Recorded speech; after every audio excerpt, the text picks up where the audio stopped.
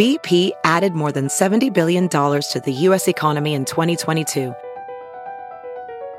Investments like acquiring America's largest biogas producer, Archaea Energy, and starting up new infrastructure in the Gulf of Mexico. It's and, not or. See what doing both means for energy nationwide at bp.com/investing in America.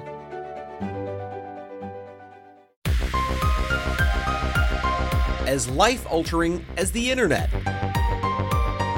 That's what tech experts say about artificial intelligence.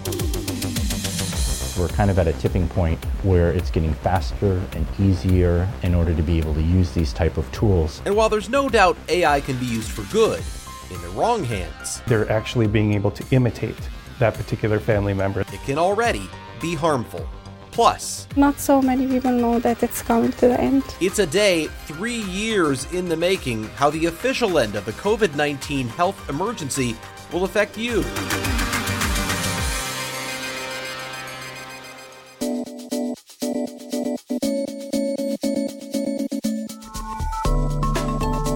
From the Fox 6 studios, this is Open Record. I'm Brian Polson, and I'm joined by Contact 6's Jenna Sachs. Hi, Jenna. Hi, Brian. Jenna, we are going to talk about a couple of stories today, but I first have to point out that this might be the last time we kind of get to do it this way, where I'm just comfortably sitting in my office, and you're comfortably at home on the couch. Next week, we have kind of a special surprise.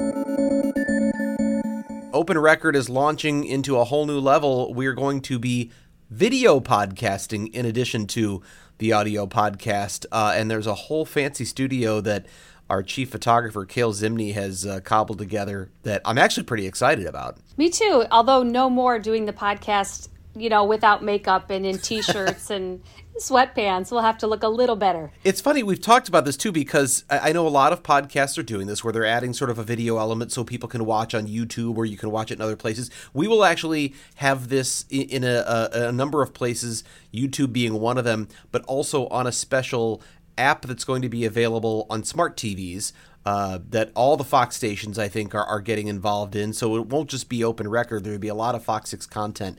But we've talked about this, and we'll talk about it next week when we do this for the first time. We want to still keep this sort of casual podcast feel. I don't know that we'll be like in the beginning when we were literally using blankets over our heads to try to make the sound better at home. I don't think we'll be doing that on video. But I don't plan to necessarily be in a suit and all sort of made up like I'm about to go on TV either. So I'm hoping we get to keep that sort of casual feel to the podcast. Well, I'm happy to hear that. And we actually started out doing this podcast in a room together before the pandemic, and then it all got dismantled and they took down all the soundproofing. Are we going back in that same room? No, actually, so you haven't seen it. Okay, well, I got to tell you, this is actually this will mean nothing to the people listening. Suddenly, this is inside baseball. Ann Brown's old office. So it's an office that's we use it for interviews and other things, I think, at times. It was a good setting. It's got enough size to set up some lighting and different things, but it's also a quiet room. You can close the door. There's some sound panels in there now. There's multiple cameras. There's a switcher. It'll look very professional. I mean, it is professional, but since we're not doing it ourselves, we have someone like Cale who's putting it all together. I think it's going to look great. And it's funny that you mentioned that's how this started, because we were talking about this, and it feels to me we've been doing it this way for so long that the podcast started this way, and it didn't. We started it before the pandemic, like you said, in a different room in the building where we had microphones and all sat around a kind of a round table together. And that was the beginning of Open Record. And then the health emergency hit, and we had to figure out, how are we going to keep doing a podcast? And we, like many other things, how are you going to keep putting on television newscasts, which was probably more challenging. But we did, and so now sort of a return to that studio feel, as we'll start recording those that way next week. The evolution continues. We march on, we improve, and we offer new things. It's all good. And it's great timing to talk about that, because one of the things we're going to talk about today in just a little bit is actually we're on the other end now of that COVID-19 health emergency, and we're going to talk about some of the impacts of that. But first, Something else as we look into the future that is probably going to change our lives more than anything we've thought of since maybe the creation of the internet. A world reliant on artificial intelligence. We've been hearing an awful lot lately about AI and talking a lot about things like ChatGPT and these other things, but what is artificial intelligence at its core? So at its most basic, artificial intelligence is the development of computer systems to do tasks that normally would require humans and human intelligence. This could be speech recognition, decision-making, problem-solving. So basically, it means intelligent computers, combining the speed of computers with the judgment of humans. And in some ways, AI has become a bit of a catch-all term for any complex task that once required humans to perform, like communicating with customers online, right? Customer service could be one area where AI could be transformative. You mentioned ChatGPT, and it's expected that the advent of AI will mean machines capable of doing jobs that people have typically done. It's being compared to the Industrial Revolution in that way. It could have a huge impact on the economy.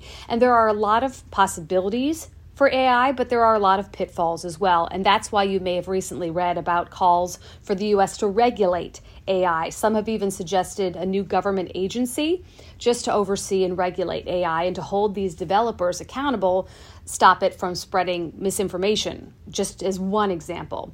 But some are already questioning, is this advancing too fast for people to keep up? And we've already seen one area where it's hard to keep up. Well, I think about, like, if we step back, it's not like this is the first time we've ever thought AI could one day be a thing. I mean, you look back at movies like, Hollywood often sort of gives us that glimpse of what's going to come in the future. I think of the Terminator and the idea of movies that could robots or could machines essentially overtake humans. And if they go rogue, could we really be in jeopardy? Could the machines take over? I think that's been sort of this sci-fi prediction or fear or warning for a long time.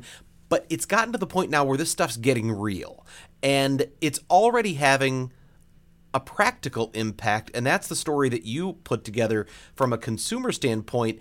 How is AI already being used in a way? I mean, we know there are a lot of good ways, a lot of very powerful, wonderful things that can be done with artificial intelligence, but you're already finding there's a way that it could be used for not so good purposes. What's going on?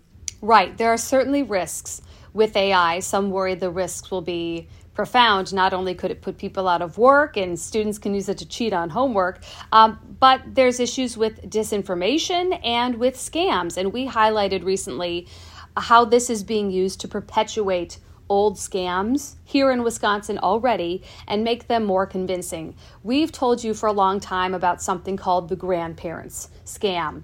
It could also be parents or any sort of loved one, but basically you get a call sometimes in the middle of the night from a loved one who tells you they're in danger and they need money. Now, sometimes people say, how do you fall for this sort of thing? Well, it's the middle of the night often. You're confused. You're just waking up. You're hit with this information really quickly. And in the past, scammers had to pretend to be your loved one for a short period of time, and then they would hand over the phone to someone who is pretending to be a lawyer or a police officer. Now, this is no longer a hypothetical. They're getting examples of people reporting this scam, hearing cloned audio. Instead of a scammer pretending to be their loved one, they're actually hearing something that sounds like their loved one's voice saying, help, this is not a joke, I'm in danger, can you please send me money? And often they'll target grandparents because they'll say something like, don't call my parents, I'm so embarrassed, I need you, can you help me right now? And it can be very convincing. And right now it's mostly coming in the form of these short audio clips, and then the scammer will take over and say, okay, here's the deal. You need to send me this money through this sort of card or Venmo or some other way that it can't be retrieved. When you say the scammers will clone your loved one's audio, the first question I guess wonder is, how do they know what your loved one sounds like? How do they know what to clone? Well, I I don't think it will surprise a lot of people that there is quite a bit of audio available on social media. Right now, the most convincing clones we're seeing happen with celebrities who have a lot of clear audio clips out there, widely available. Think Taylor Swift, Donald Trump, Kanye. Those are called deep fakes. There's been a lot of coverage recently about Drake. His voice was cloned in an AI-generated song. So if you have a lot of clips available online with good audio that can easily be used for a voice clone by entering those clips into an online generator. And there are websites that do this and can be used legally, but they can also be used in nefarious ways as well. So if you are someone who has a lot of clips on social media. Just that, I think about all the people, all the average non-celebrities who have all these TikTok videos out there now, or YouTube videos where you're doing a lot of talking and narrating. Essentially, you're putting your voice out there into sort of that data is out there in the public sphere, and now these scammers are saying we can exploit that. Right, and the more clips that you have available to feed into these online generators, the better the cloned audio will be. Now, in this story, you actually kind of put that to the test, although you just sent one audio example of your voice. It was not a large sampling. It was not a whole, library of videos, which, by the way, are out there. But even with that one, the scammers were able to, or I shouldn't say the scammers, the person you gave to was able to make an attempt at cloning your voice. Is that right? Right. So we spoke with a UWM professor in the School of Information Studies, and he teaches his students about AI. And he said, I've never really used this online generator before, but I could try. And he had me send him an audio clip. So I sent him a video I had on social media. It was about 1.5 minutes long. And he made a clone. And I guess I should be grateful or comforted that it wasn't great. Right? I used it in my story because I think it shows like this, you can't make a great clone from maybe one clip. One clip from an online generator. I watched the story just this morning, and I have to say, when I heard the voice, I thought it was pretty good at first because I mistakenly thought they cloned, I hate to say this, I thought they cloned our executive producer, Sarah Smith. It sounded more like Sarah maybe sort of being a little sarcastic than it did you. It didn't sound anything like you.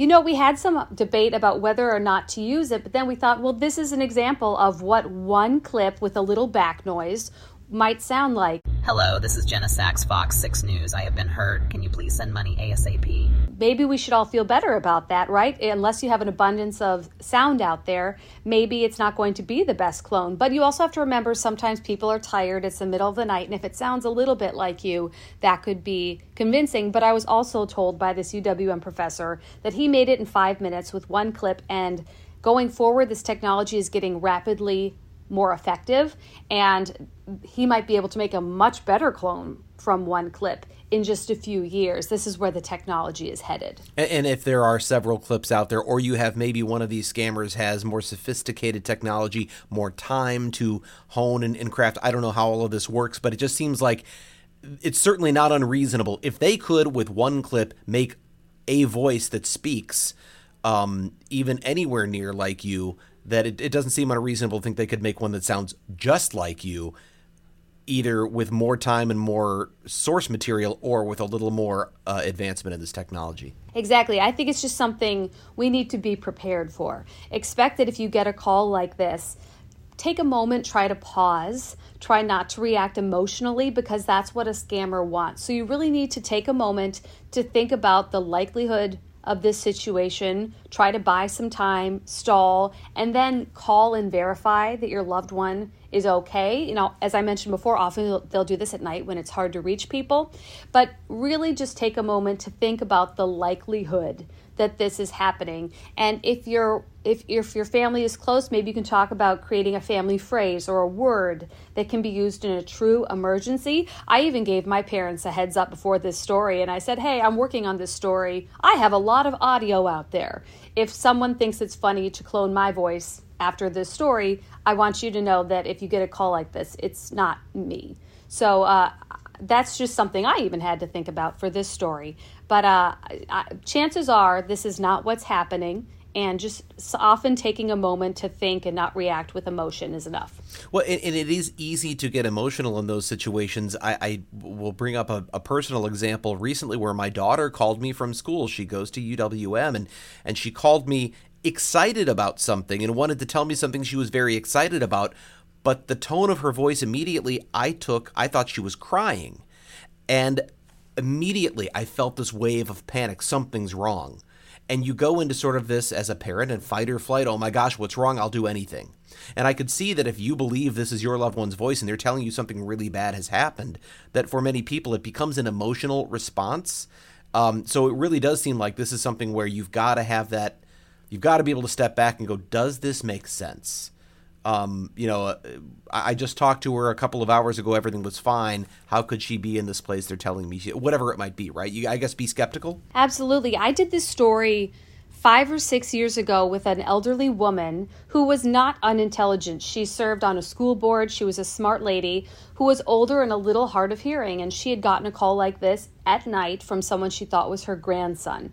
And she reacted with emotion. She was also kind of grateful that he felt he could trust her when normally a parent would handle this kind of thing. And she sent money via debit cards at that point. And that money could not be retrieved. And she spoke with me saying, if this can happen to me, it can happen to someone else. I don't think I'm an unintelligent person, but I got caught up in this moment. I was confused. And that's how it happens. They just have to catch you in a bad moment. Where things are right now, we're talking about them cloning audio with maybe sort of a pre-prepared statement, right? They write up something that says, Grandma, this is Jenna, this thing happened, whatever it is.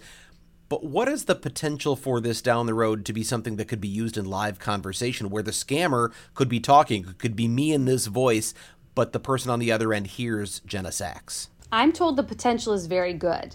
They're not really at that point yet where they could have an interaction, so the scammer is more likely to say, here's your loved one, I'm putting them on the phone, and then you have to deal with me. So they might play something for 10, 15 seconds, and that's it.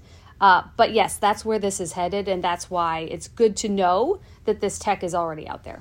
Thinking of good things, I'm wondering if there's a way to clone my voice and also maybe just write some code that when I've got other things to do, there could be a Brian Polson AI fill-in on Open Record that could take care of this podcast and I could get on to other things. It would probably be even more entertaining than me.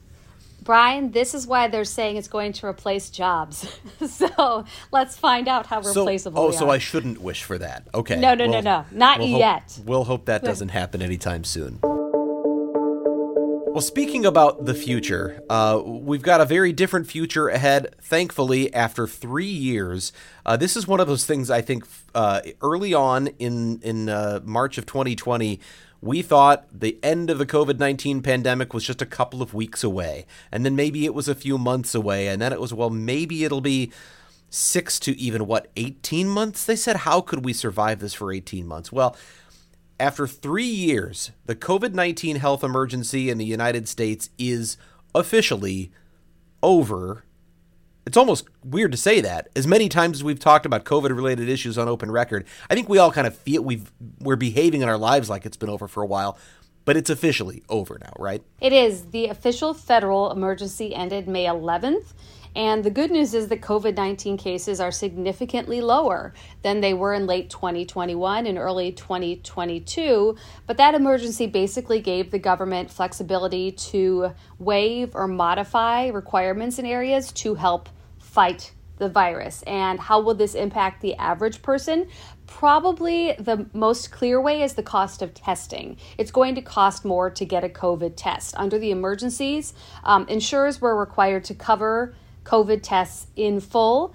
That's no longer the case. So if you need to get a COVID test, it'll probably cost you $10 to $40 a box if you have private health insurance, depending on the number of tests in there. And for people without health insurance, they've been getting free testing as well, and those tests will no longer be free. I should say people with Medicaid will still have access to free at-home tests through September, and the tests will still be widely available, but they're going to cost more.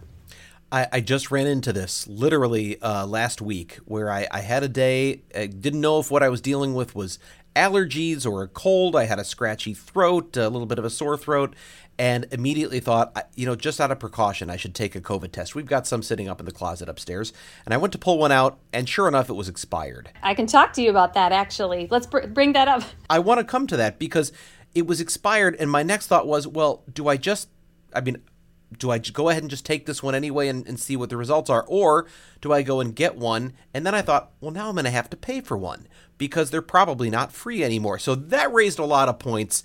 Tell me what you know about all this if you're in that situation. Well, first of all, if you have a test that says it's expired, it's not necessarily expired. The FDA has extended a number of those expiration dates that you see on the box. We have a link on fox6now.com to all the tests that have had their shelf life extended. It's a long list. So don't throw it out. Check online first. I've got to pause things right here and go text my wife and let her know not to throw those out because I think she was ready to. So that's good information. We'll check out if those have been extended. The other question then, can I still get free tests? Because that was one of the great things. At least, you've got to test because I can't go back to work or I can't go to this family gathering if I don't know for sure. But you knew you could order free tests, and now I think, well, boy, if I have to go and pay $15, $20, $25, $30 a pop, I'm less likely to want to test myself. So what's going on with that? So there are ways that you can order some free tests online, but it depends on how long the federal supply lasts, right? So there are still supplies available on sayyescovidhometest.org and covidtest.gov. Those are tests you can get mailed to you, but again, there's limited supply and the government is not going to replenish those after they're gone. But if you really need a COVID test, you can still get a lab test and you can buy them. You can spend the money. It might be less expensive to get a lab test now. Most insured people will still likely have some coverage for tests that are ordered by a health professional. It's just likely going to involve a copay or some sort of out-of-pocket expense. And again, it's no longer free for people without health insurance. If you have Medicare, it will still pay for lab tests for the time being, but that's probably going to end eventually as well. So basically, COVID-19 is losing its special status.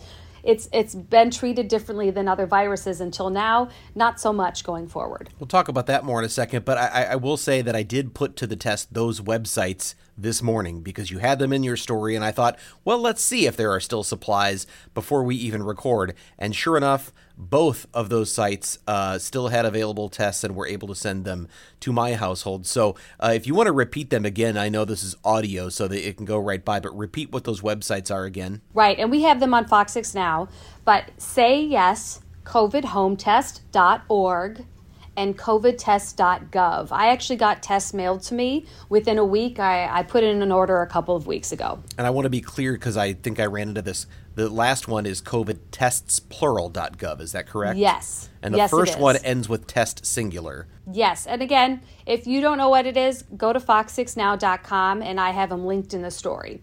I also have a link to some other helpful links for people who don't have vaccine or don't have insurance. So if you're uninsured, there's still a federal program that will maintain free access to COVID-19 vaccines called the Bridge Access Program, and we have information for that as well. So that's testing. Now, what about if you have COVID-19?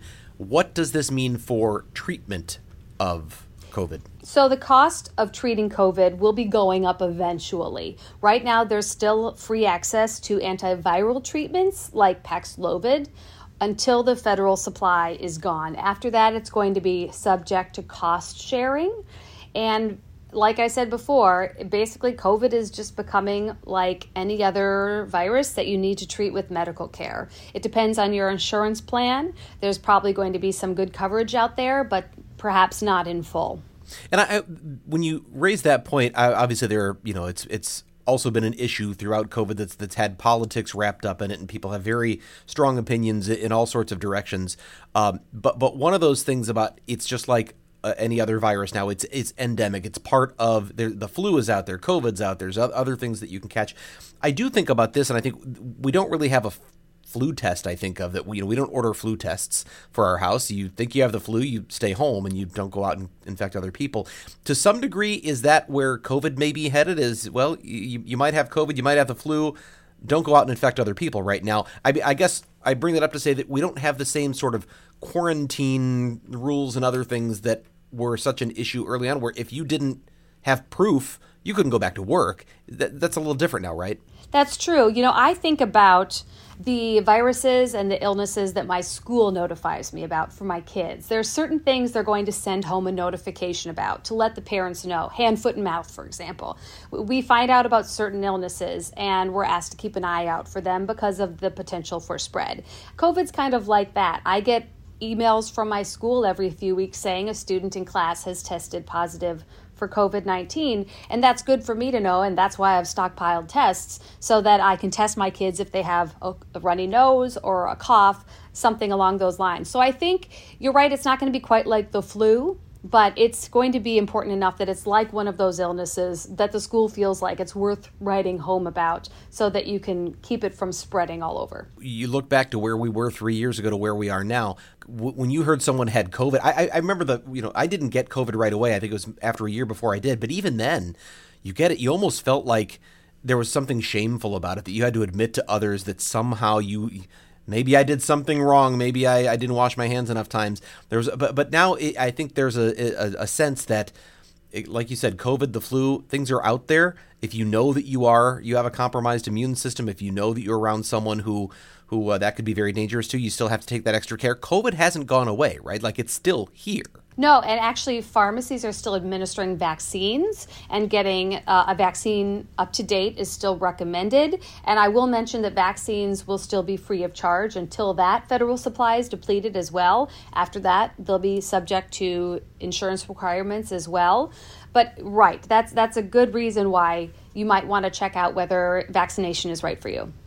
So the moral to this story, COVID-19 emergency is over, but AI's coming for you. No, maybe it's not. That was ominous, right? That was very ominous. Well, some people feel very ominous about AI, and rightfully so. I think Hollywood has prepared us to act, hopefully, now that it's here, and try to rein this in. The question is, how much can you rein it in?